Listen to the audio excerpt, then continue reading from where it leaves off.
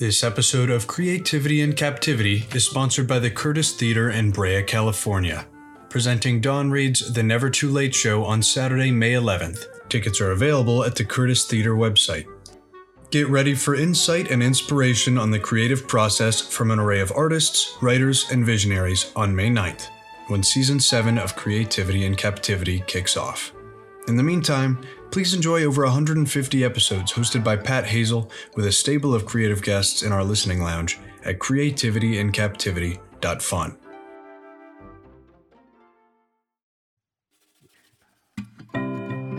This is Creativity in Captivity. I'm Pat Hazel. Joining me today is an acclaimed visual designer, photographer, cinematographer, artist, and magical thinker. For nearly 3 decades, he has co-directed David Copperfield's live stage show and television work, as well as collaborating as David's design director. We discuss his design style and extraordinary attention to detail, and he tells me about the responsibility of shooting the photographs for a book on the world's greatest collection of magic. Coming up, we discover more of Homer's Odyssey as I speak with the multi-talented Homer Lewag. That spark of electricity, a skipping stone that sets you free. You're captive to a mystery, the curse of creativity. La la la la la, la la la la. Hi, Pat. How are you? I am doing great. How are you doing? I'm good. I feel like I've entered the inner sanctum of creativity. That's what we call it. That's actually what's above the door. There's a plaque that says the inner sanctum of creativity. Great. Let me just dive right into what your definition of creativity is. It really is different things for different people. And for me, it's problem solving. I'm very fortunate to work next to 2 of the most creative people I've ever met in my entire life. And it's not about, today I'm going to be creative. It's all about, how do we make this work? How do we solve this problem? How can we make this better? It's engineering. It's literally engineering and problem solving. And I don't see it as like a creative switch or a label. It's what we do. It's how do we make something work? How do we make something better? How do we solve a problem? And we attack it in that way. Well, I know it's in your DNA because you do so many different things. And while I speak of creativity, not as a muse and not as something that comes from outside the door, but as something that many people that I interface with, it's transferable. They use it from one thing to another. And you're a guy who has an eclectic amount of interest in things and details. And I know only fleetingly that you were a childhood tennis phenom. And I could see on your Instagram, which, by the way, could keep a starving person alive, the food prep and the photography that you do of your cooking. It's insane. I know you have a lot of followers and they're tracking your food and your dogs and your mini golf and your dad's story. So I'm so fascinated to be able to finally ask some questions about all of that. What is it about you that does a deep dive when you get into something you get passionate about? I have this thing where, for example, cooking, it's like magic to me. When you go to a restaurant and you have an amazing dish, it's like being fooled by a magic trick for me. So I don't know how it's done. It's like, why does the pasta taste so good? Why is the sauce so savory and not taste like it's out of a jar? It's easy to just look up a recipe and go, oh, it's because they use guanciale instead of pork belly or something. But then I try to do it and it's not the same. So now here comes the real work for me in creativity, is figuring it out and going into the trenches and making the 1,000 mistakes. One of the first dishes I ever learned, a friend of mine told me about this restaurant in New York City called Lupa. And they had this amazing dish there called the bucatini alla matriciana, which is an amazing pasta dish. I had it there, was blown away. And like any good magic trick, you're fooled by it. You don't know why it's so good. So I tried to make that and I thought I was decent at it. And it wasn't until maybe 3 years later that I finally hit that, the 10,000 hours or whatever they say, what made it special and what made it good. It's sort of like I do that with everything. It's like I love art and I wish I was a better artist. And when I see someone paint or draw, to me, it's a magic trick. I don't see brush strokes. I see light and shadow and form and composition. And that fools me. It's like I'm fascinated by things that fool me. Why does the ball spin a certain way in billiards? Why is the ball come off the ping pong paddle or table tennis paddle a certain way? And I have to figure that out. So If you told me, Pat, we're going to play darts tomorrow night, I'd probably spend 6 hours on YouTube figuring out dart mechanics and grip and foot positions, weight distribution on your feet. That's just me, but I don't know why, but that's something I've been doing for a long time. And thank God for YouTube. You can kind of learn, if you can filter out the bad YouTube videos, you eventually can find the ones that teach you for free, which is great. Yeah, no, that is really interesting. And I admire that you do that instinctually. You mentioned the idea of lighting. So there's a lot of directions I can go with what you're saying, but the lighting is something, because you're a photographer and a cinematographer, I'm really fascinated with how you tell a story with light. And most recently, you photographed the book, David Copperfield's History of Magic, with thousands of props and ephemera and books. And I can tell from seeing these wide shots that this is not how the room would normally be lit, per se. So it's extraordinary how much detail goes into that. And I just want to know, what do you do when you look at any subject or any area, when you begin to say, how do I use light to tell this story? So this was a very special project for me, shooting David Copperfield's History of Magic. I've been working in the museum with David and Chris and the team. Chris Kenner, we're talking, which is a very creative person that you probably know very well. It's not an everyday thing, but when we get new collections in or we get some new lights in, we'll go in and, hey, let's arrange displays. So I've arranged a lot of the displays in there. David will say, we got 11 objects for this magician. Let's give it a shot, give it an arrangement. So I'll take a couple hours and I'll arrange a certain way. I'll point some lights at it. And then as we get more things in, it'll evolve, or we'll shove it down the corner, or we'll have to remove things. So there's a creative process and time of just being able to compositionally arrange someone's props. What if it's a box of stuff? It doesn't look great if you just open the lid and it's just sitting there. It could be for some magicians, but it's nice to maybe open a coin purse and let the coin spill out, or have an object coming out of the jacket if that's what they're known for. Or Cardini had his special gloves, the famous manipulator. I'd rest the gloves on his shoulders, so it's like he took them off and placed them there. And then over time, we may revisit it a few months later and arrange it again and light it again. It's sort of an evolution. It's not one and done. It doesn't become a project in 3 days. It's finished. It's always evolving. We're rearranging the museum every other week and relighting something every other week for the last 30 years. And when I had the chance to photograph the museum, it was almost like a great conclusion to that process, to actually get it in print, get it photographed. One of my goals was to actually have the photographs feel like it looks when you visit in person. Because the museum is not like a brightly lit room where everything is just out in spotlights. It's a little moody and it's very dense. Objects are layered upon objects. Costumes are behind costumes. Posters are behind the costumes. Props are open with giant saws halfway into them. As we were lighting, I was trying to light it like if it were natural. So instead of like a big spotlight on the front of it, like if it were in a theater, it was lit with shafts of light coming from an angle, like it was shooting through a window in the sky. And that's a lot of cinematography influence. And because it's not like a movie where I could have one giant light and a shaft of light shining down onto Dante's sawing, for example, I had to do it with 3 or 4 small lights. And the thing I figured out is if you can take those small lights and put them at the same angle and the same shaft angle, it feels like the same light source coming through the same window, and it gives you that, quote, cinematic feel. And then it was a matter of capturing that in a camera, which, as you know, if you look at something that looks wonderful to the eye, if you just click a photo, it doesn't look the same. Contrast usually is bumped up, highlights are blown out. We have posters surrounding every object, so you have reflections of lighting in every glass. So to actually capture the mood in a photograph was a lot of work and a lot of tweaking of the light and an augmenting of the light. Sometimes I had to turn all the light off and supplement it with my own lighting, and sometimes I could use what was there and just block reflections. That was quite a challenge, but I was most fortunate that I had text to work with. So it wasn't just like I was telling my own story. I was telling the story of Richard Wiseman and David Britland and David Copperfield, of course. They wrote an amazing text to each of these items in this museum book. And as I first started shooting, I started with Dante's sawing, a very famous sawing prop, Dante the Magician.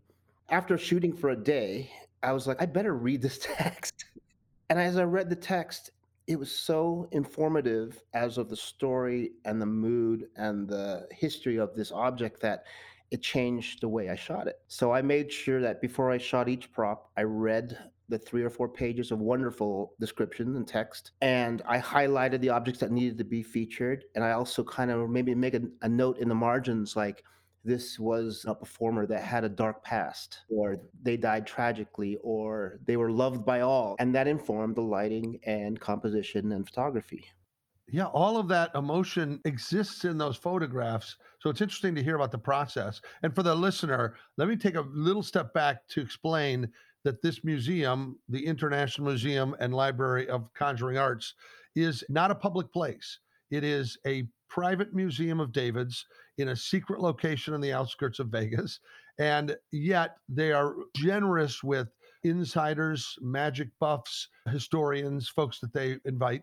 I've been privileged to be there, and it is a unbelievable experience because you don't go, hey, I feel like going there at noon. You have to wait for an invite. And when you get invited, it's a very small group of people. And you can stop me if I cross the lines of telling any magic secrets. But given that the book is out, I feel like the old adage, magician never tells their secrets. The one thing, Pat, that you experienced that not many people know is that it's not just a walkthrough and like, here's an object, here's an object. David tells a story that is combined with a light cue and music cues so that when he talks about his first experience in a magic shop as a kid, he takes you to this counter from Macy's that he bought his first magic trick, and it's the only thing lit in the room. So you're in this dark room and you see only the counter. So the focus is on the counter. David tells this amazing story about he met this gentleman there that taught him his first trick. And then when he talks about the shop, the music swells on cue. Thank you, Chris Kenner, for programming all that. David turns and the lights come up in this giant magic shop. That's a recreation of his childhood magic shop, Tannen's in New York City. And that is hard to describe in a book, but you got to experience that. I did. And not only that, but Tannen's moment, of course, every glass box, everything had the tricks that he saw when he was a kid lovingly displayed. And he demonstrated a couple of the smaller tricks that he might have purchased at the time. But in addition to that, which was a great emotional ride, in my group of 10, who I didn't know, there was a woman who had worked with the Tannen's family. And I mean, I saw David get emotional. I saw the woman get emotional. And I felt like there's a lightning strike happening right now because of the theatricality, but more importantly, because of the depth of the emotional impact it had. It really made that night special. And every room in that and every exhibit that you turn to, it is wild that that's happening. And it's generally happening in the middle of the night because David has so many shows that they might arrange this after a late show where you end up starting at midnight. And I looked at my watch afterwards and I go, I can't believe they just put on another 2-hour show. It is a show. It's a small crew of people. It's all done in love. And David just loves to share, not just here's what I own. He's sharing the wonder that these props have done for people through years, generations. Yeah, it was a thrill to see that. And also, you mentioned Chris Kenner. Over the pandemic, he showed me all the work they did in building out the library and that all of you put into the archives. And it's really, I would say, the best in the world of what it is in terms of not just display, but what the collection is, what the access is, and really the generosity of spirit when they present it so lovingly to the people who attend. It's really an amazing experience. And since you've been there, you were there about a year ago, maybe. There's a brand new addition in there in the Orson Welles section. That's another experience. So it's just constantly evolving. And I won't reveal its secret location, but I will say that you do enter it almost like you're in a James Bond movie. You enter it through another storefront that's unsuspecting. And that is such a great way to enter the world of magic, is through that door of illusion, like you're going into Alice in Wonderland. Yeah, it's inspired by A Man from U.N.C.L.E., Secret Entrance. And, you know, it's not really a giveaway or anything because you could drive by it every day. It's a tribute to his father's clothing store, Corby's. It's so great. It's full of intrigue. So the book that you did with them is really beautiful. It's available at Barnes & Noble and elsewhere. Anywhere books are sold, as they say. One thing I want to mention that I've heard from a few people, and this is interesting to me, talking creatively again. A lot of people told me, and I've never heard this until this book, that the photographs look like paintings. I'm not sure why or what I did, but I've had cinematographers tell me that and photographers tell me that, just random people, magicians even, and I'm not sure why, but hopefully that's a good thing. I think maybe it has to do with the fact that you are an artist, you see things artistically, you're a photographer, and then that cinematography, which is I have to take a side note on the word cinematography because my mom has no idea what that word means. And parents often don't know what they're talking about. But my mom thought that cinematography meant scenery. It could be. Well, it can be, yes. It's part of it. Here's how she used it. We were at the Grand Canyon and she looks down and she goes, "Will you look at the cinematography down there?" She's not completely wrong. She'll be happy to hear that, by the way. She listens to this podcast as if she's sitting with you and I. So I will get a call afterwards where she will correct me. So if you want to pay her that compliment, I'm sure she'll take it. Oh, yeah, I think it's not wrong at all. The other thing is when I first started the book, I sent a few test images over to Priscilla Panton, the editor-in-chief of Simon & Schuster, who headed the project. And she said she loved them and all that. And then at the end, she said a sentence, something to the point of just make sure that the object discussed is the focus of the photo. And it made me question the photos I sent her. What did I do it? Did I not do it? Did I fail? So I spent a long time looking at those photos going, wait a minute, that object is the focus, but maybe because I know the object. What if someone's never seen this before? And the objects are very dense. Some people's props might be literally next to a whole nother magician's entire repertoire. These objects were kind of shot in situ. So it wasn't like I took an object and put it on a gray sweep and shot it in a studio. I wanted to shoot it like it was in the museum. It was amongst his peers. But how do you make it stand out in the photograph? Is it the only thing in focus? Is there a light shaft hitting it and everything else falling out in darkness? Is there a color contrast? Maybe the background is slightly desaturated naturally and this object is popping in color. So that really made me think. And a lot of the things in my life that's affected me positively, I believe, is people that have put questions in my head. You know, when I was really little, my dad, who's an incredible artist, showed me a picture of Whistler's Mother, which is Arrangement in Gray and Black #2, I believe is the official title for that. And it's a famous painting of a woman sitting in a chair in side view with a painting on the wall. And I believe, is that it? There's a third object or a curtain or something. I looked at that and my dad said, that's an example of great composition. And then he never explained why. So now my head's going, why is it good? Is it good? Do I agree with him? Do I disagree with him? What's great about it? And I haven't really deep dived into Google as about why it's great. I just like the mystery of it. And I approach that with everything. And it's like with Priscilla, with the book, she said, make sure the object in question is the focus of the painting. And that's all she said. And she didn't critique anything and take anything apart. And I think that helped me a lot by keeping it general and putting the question in my head. And I kind of can figure it out for myself and solve my own problem or approach it in my own creative process without someone telling me what to do. Yeah, that was a good note. And it always makes you think, what is the story of this object? Okay, if this object is the center of the focus, the why of it, and you've explained a little bit why you chose to put Cardini's gloves over his shoulders, but every one of those, you were exploring much more the life of the object so that it took on a life of its own and it spoke to the viewer. One more thing about this project is I was very fortunate that I could spend almost an infinite amount of time in that museum. Most photographers, if they were hired to shoot that museum, would have been 2 weeks, set up an umbrella. There was maybe, I forgot how many objects are shot in that book, but there's over almost 200 photos. Well, yeah, and they said that in the museum itself, there's 300,000 objects. So I know you're not shooting all of them, but they're all to be considered in the backgrounds and on the side angle. And Exactly.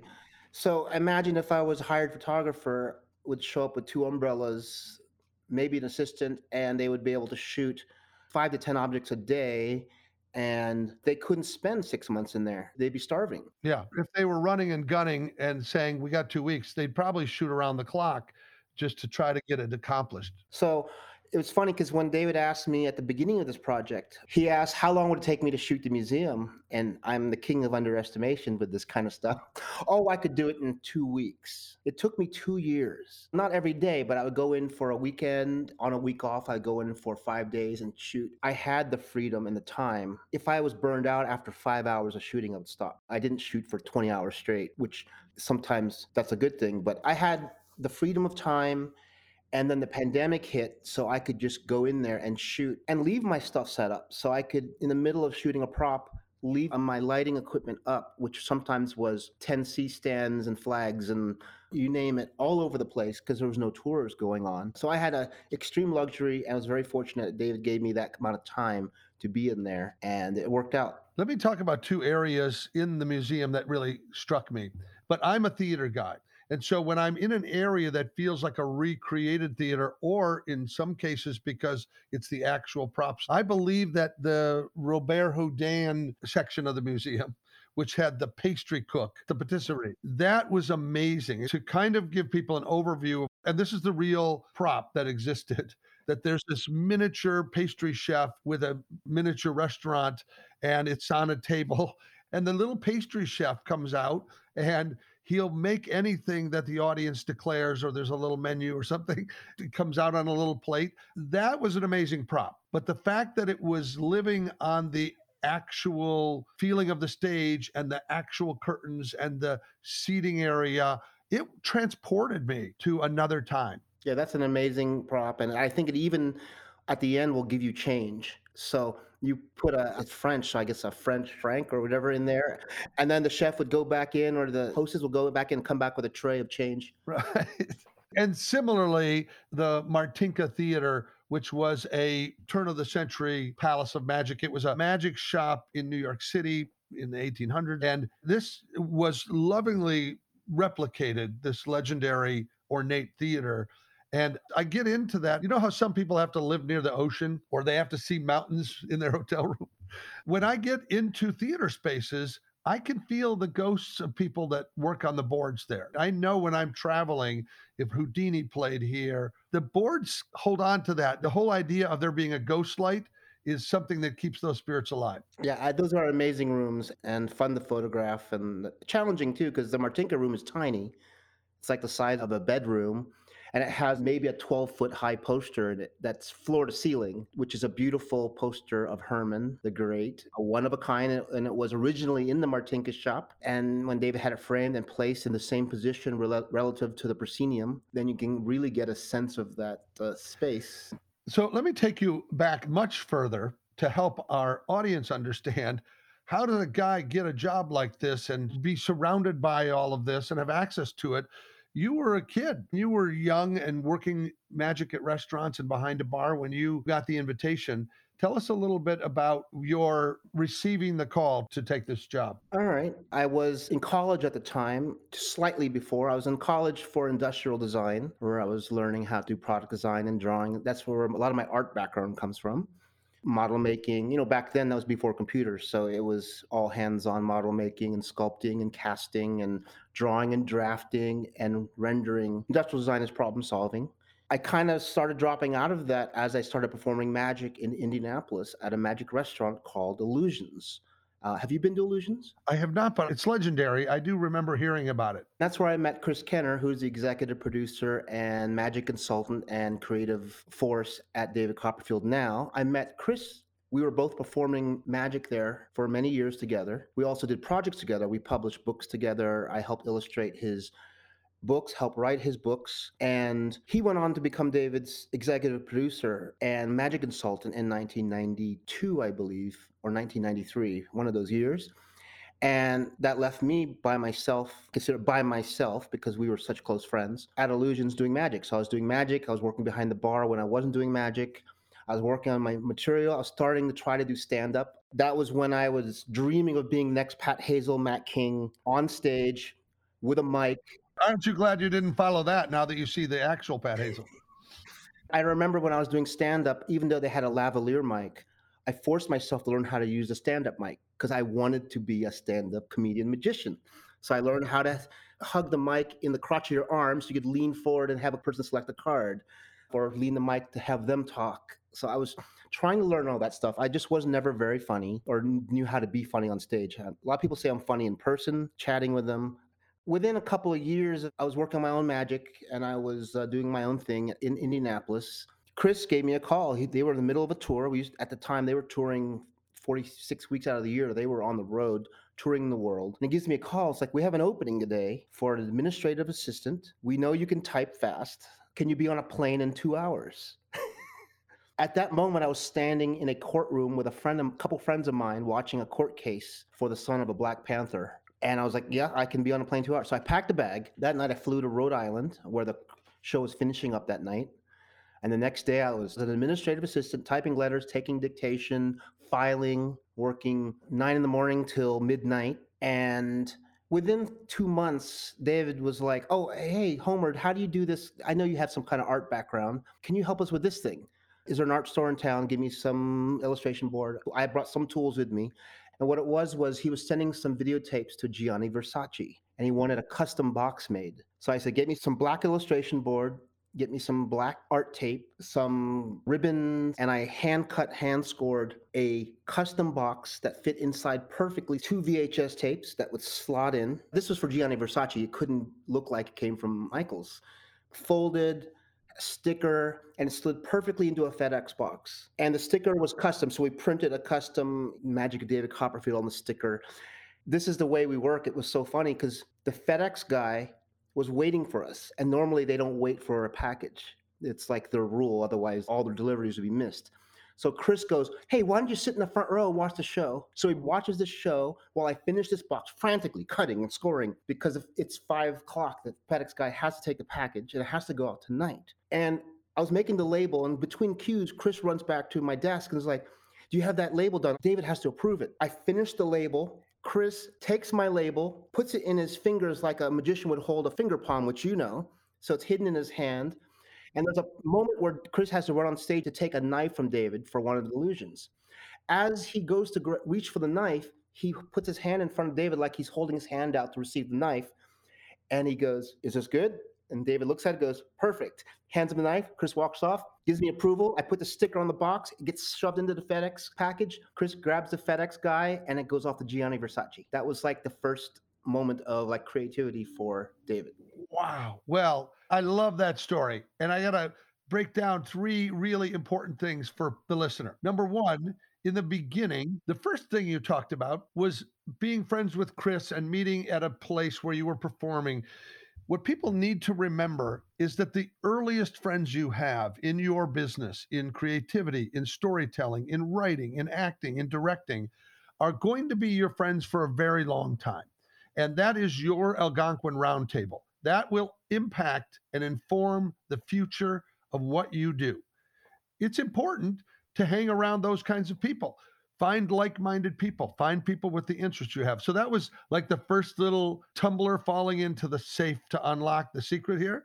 The next was you taking the job as, I would put in quotes, a typist, right? You were going to be an executive assistant, and you had all these other skills hidden away inside, ready to do. So yeah, that's not to go, well, I'm better than that. I'm not going to be an assistant.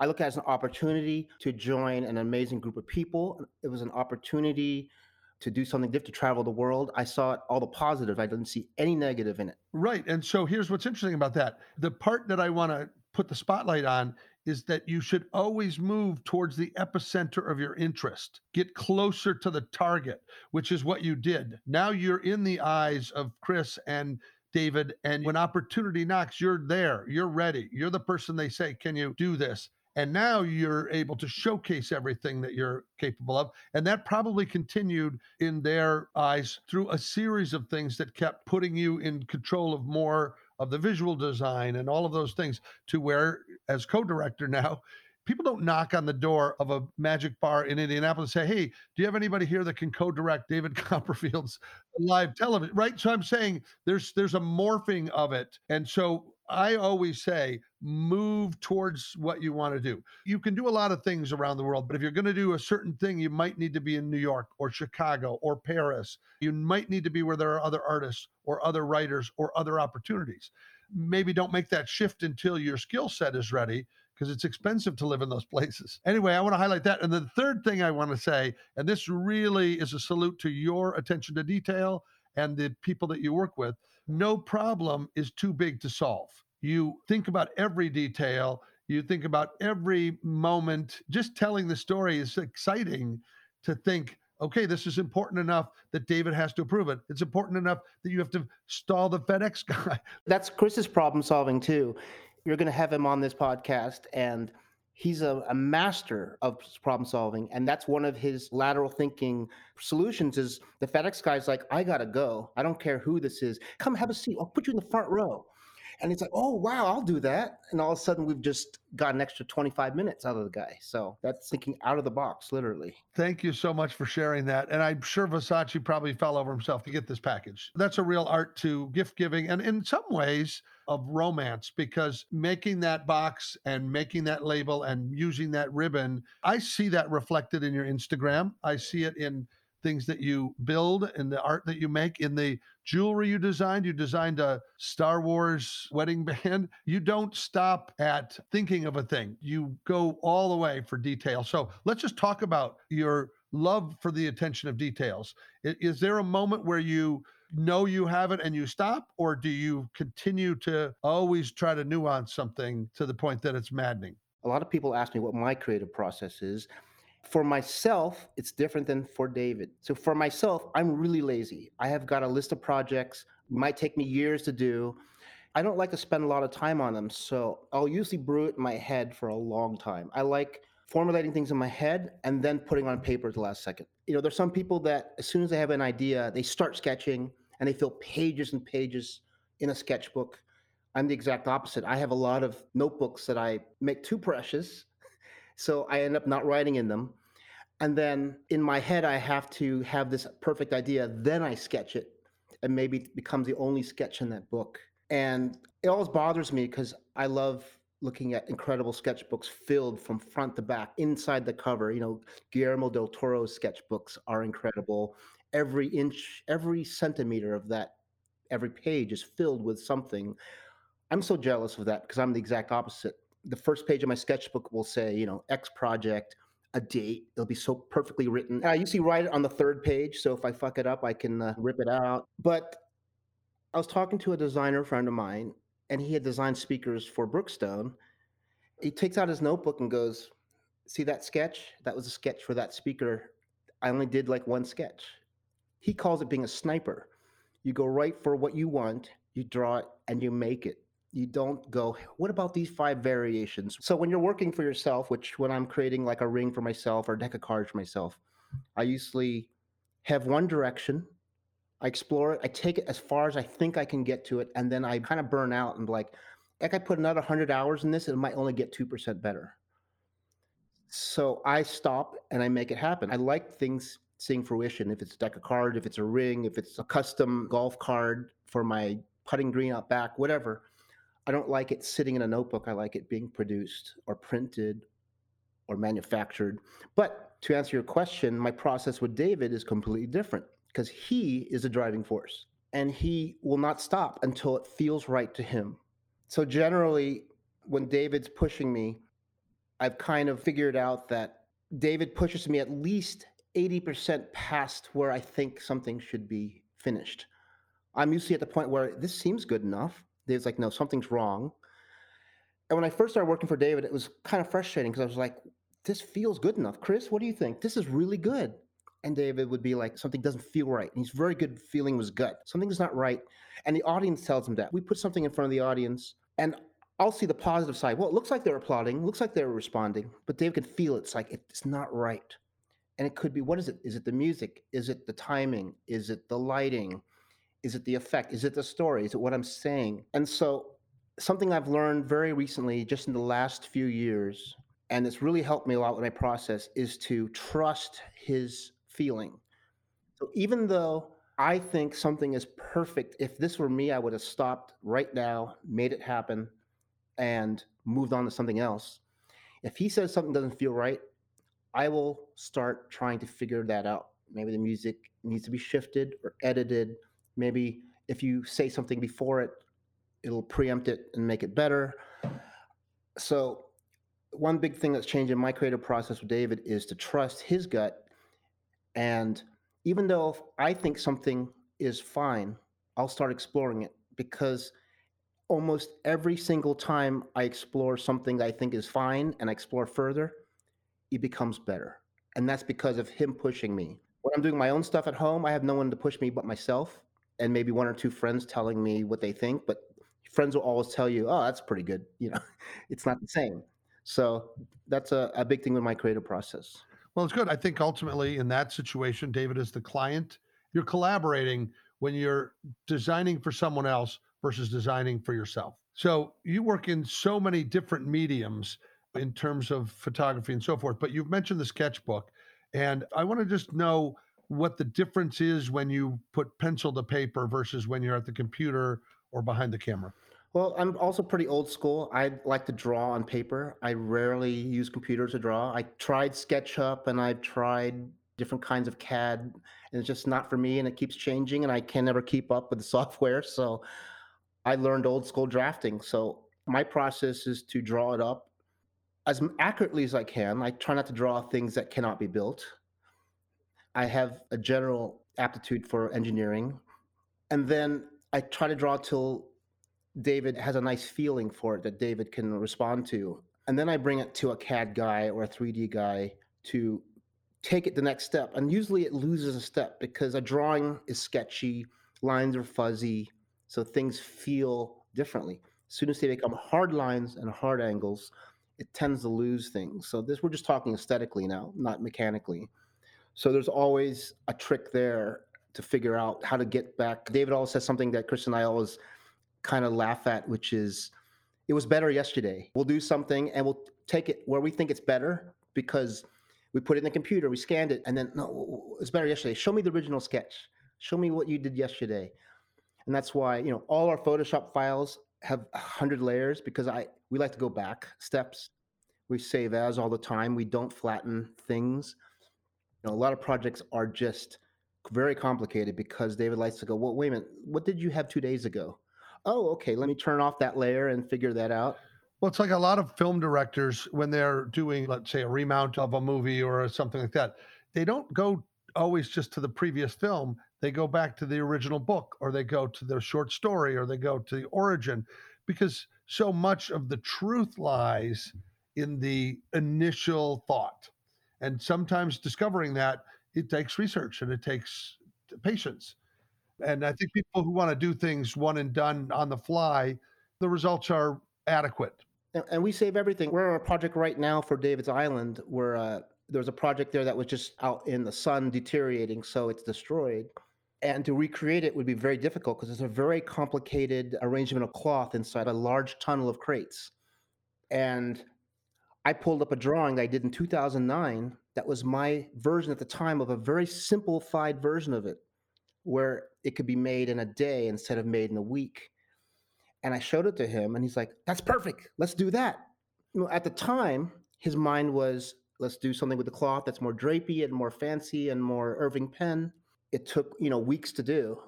And now as we're restoring it, I was like, let me look through my files. And there was it said create cloth idea, 2009. And I know to keep old things because when you look at it with fresh eyes, it sometimes is like, wait a minute, what about that? In my head, I'm going, I showed that to you 12 years ago. But I know the mind's different, we evolve and things change. And he looked at that and was like, that's great, let's do that. Sometimes minimalism is the better idea. It's not to make it ornate. I like how casually you said at David's Island. That shows you the success that David has and your team has when your friends have islands. Large islands in crystal clear waters. Amazing. Sounds amazing. Well, you use your imagination in so many ways. And I think it was Albert Einstein who talked about imagination being more important than knowledge. But together, it's a pretty powerful combination because he said he never came upon any of his discoveries through the process of practical thinking. It required that state of dreaming bigger and looking at things differently and reinventing. Some time ago, I stumbled across a short film, a Land Rover commercial that featured you, and it really intrigued me. It talked about what you did as a visual designer, And it struck me that you talked about visual design primarily being a way of focusing what the viewer sees in terms of storytelling. And it speaks to all of your various interests and how you approach things. I think what impresses me is that you're a bit of a silent leader in that you go about your clandestine problem solving and thinking a little under the radar, given where you work and the kinds of things you do. But there's so much more. And so you'll appreciate as a cinematographer that I wanted to shine the light on you today. I hope people get to know you better. They can go to your website, thehomerlewag.com, and find great videos and photographs. And if they follow you on Instagram, they will never go hungry. My attention span is 10 different hobbies. It's kind of a diary. I feel like every day I need to do something that feels like it's creative. And doesn't mean sitting down and doing creative things, but it might mean capturing that shaft of light coming down by the tree next to the putting green. Or maybe the dog has a great expression on the couch. I want to capture that on a photo. Or maybe it's like, oh, I want to try this thing in a recipe. So I always feel like I need to be doing something that feels creative, not necessarily a full-on creative project for a client kind of thing. And it's just something in me that feels like I don't want a day to go by that feels wasted creatively. I like that. And I have to say, that's one of the things I appreciate when your stories come up on Instagram. I feel like I see the world through your eyes. And when you make a meal, the ingredients matter. The details matter. How it's done, it matters. And then I actually see the moment that you photograph this, and I think, I want to eat that picture. It's just so amazing. So I appreciate you investing the time to share a bit about your process and how you think, and even some of the secrets from the inner sanctum. Is there anything that you would like to offer our listener as sort of a creative jumpstart, something that they can do every day that allows them to live a better story? To me, creativity is just, it's a label you can throw around, but it really is hard work. It's a process. David and I and the team and Chris, we sit there and we don't go, we're being creative right now. This is creativity. It's all like, well, how do we fix this? Oh, this is not working. Oh, we can't get this until Monday. It's a weekend. How do we order this thing? This thing is not working. This metal is not strong enough. There's so many problems, and creativity is literally, it's a process, and it's a difficult process. It can be fun. It can be hard. It can be painful. It can be rewarding, but it is not just a label. It really is a process and a way of thinking. I think creativity is a lifestyle, and when you start committing to it, life becomes a lot more interesting. Thanks for listening. Take a moment to subscribe, and we will always hold your seat for more creative conversation and a weekly spark of inspiration. Our show is produced by Sweetwood Creative in Austin, Texas, under the savvy producership of Amanda Rosenberg, with sound editing under the steady hand of Marcus Siniscalchi. Our original music theme was written and sung by Maya Sharp, with additional production support and sanity provided by Delilah Lovejoy, Tony Deo, Tucker Hazel, and Diane Johansson. Please feel free to share your input or dash off a review on social media to help us grow our creative community. You can find us on Instagram at Pat Hazel with 2 L's, or visit our website at creativityandcaptivity.fun. You heard that right. It's .fun, as in cross your T's and dot your fun. Ciao for now. Staring at an empty page, stepping on a ghostlit stage, a circus of uncertainty.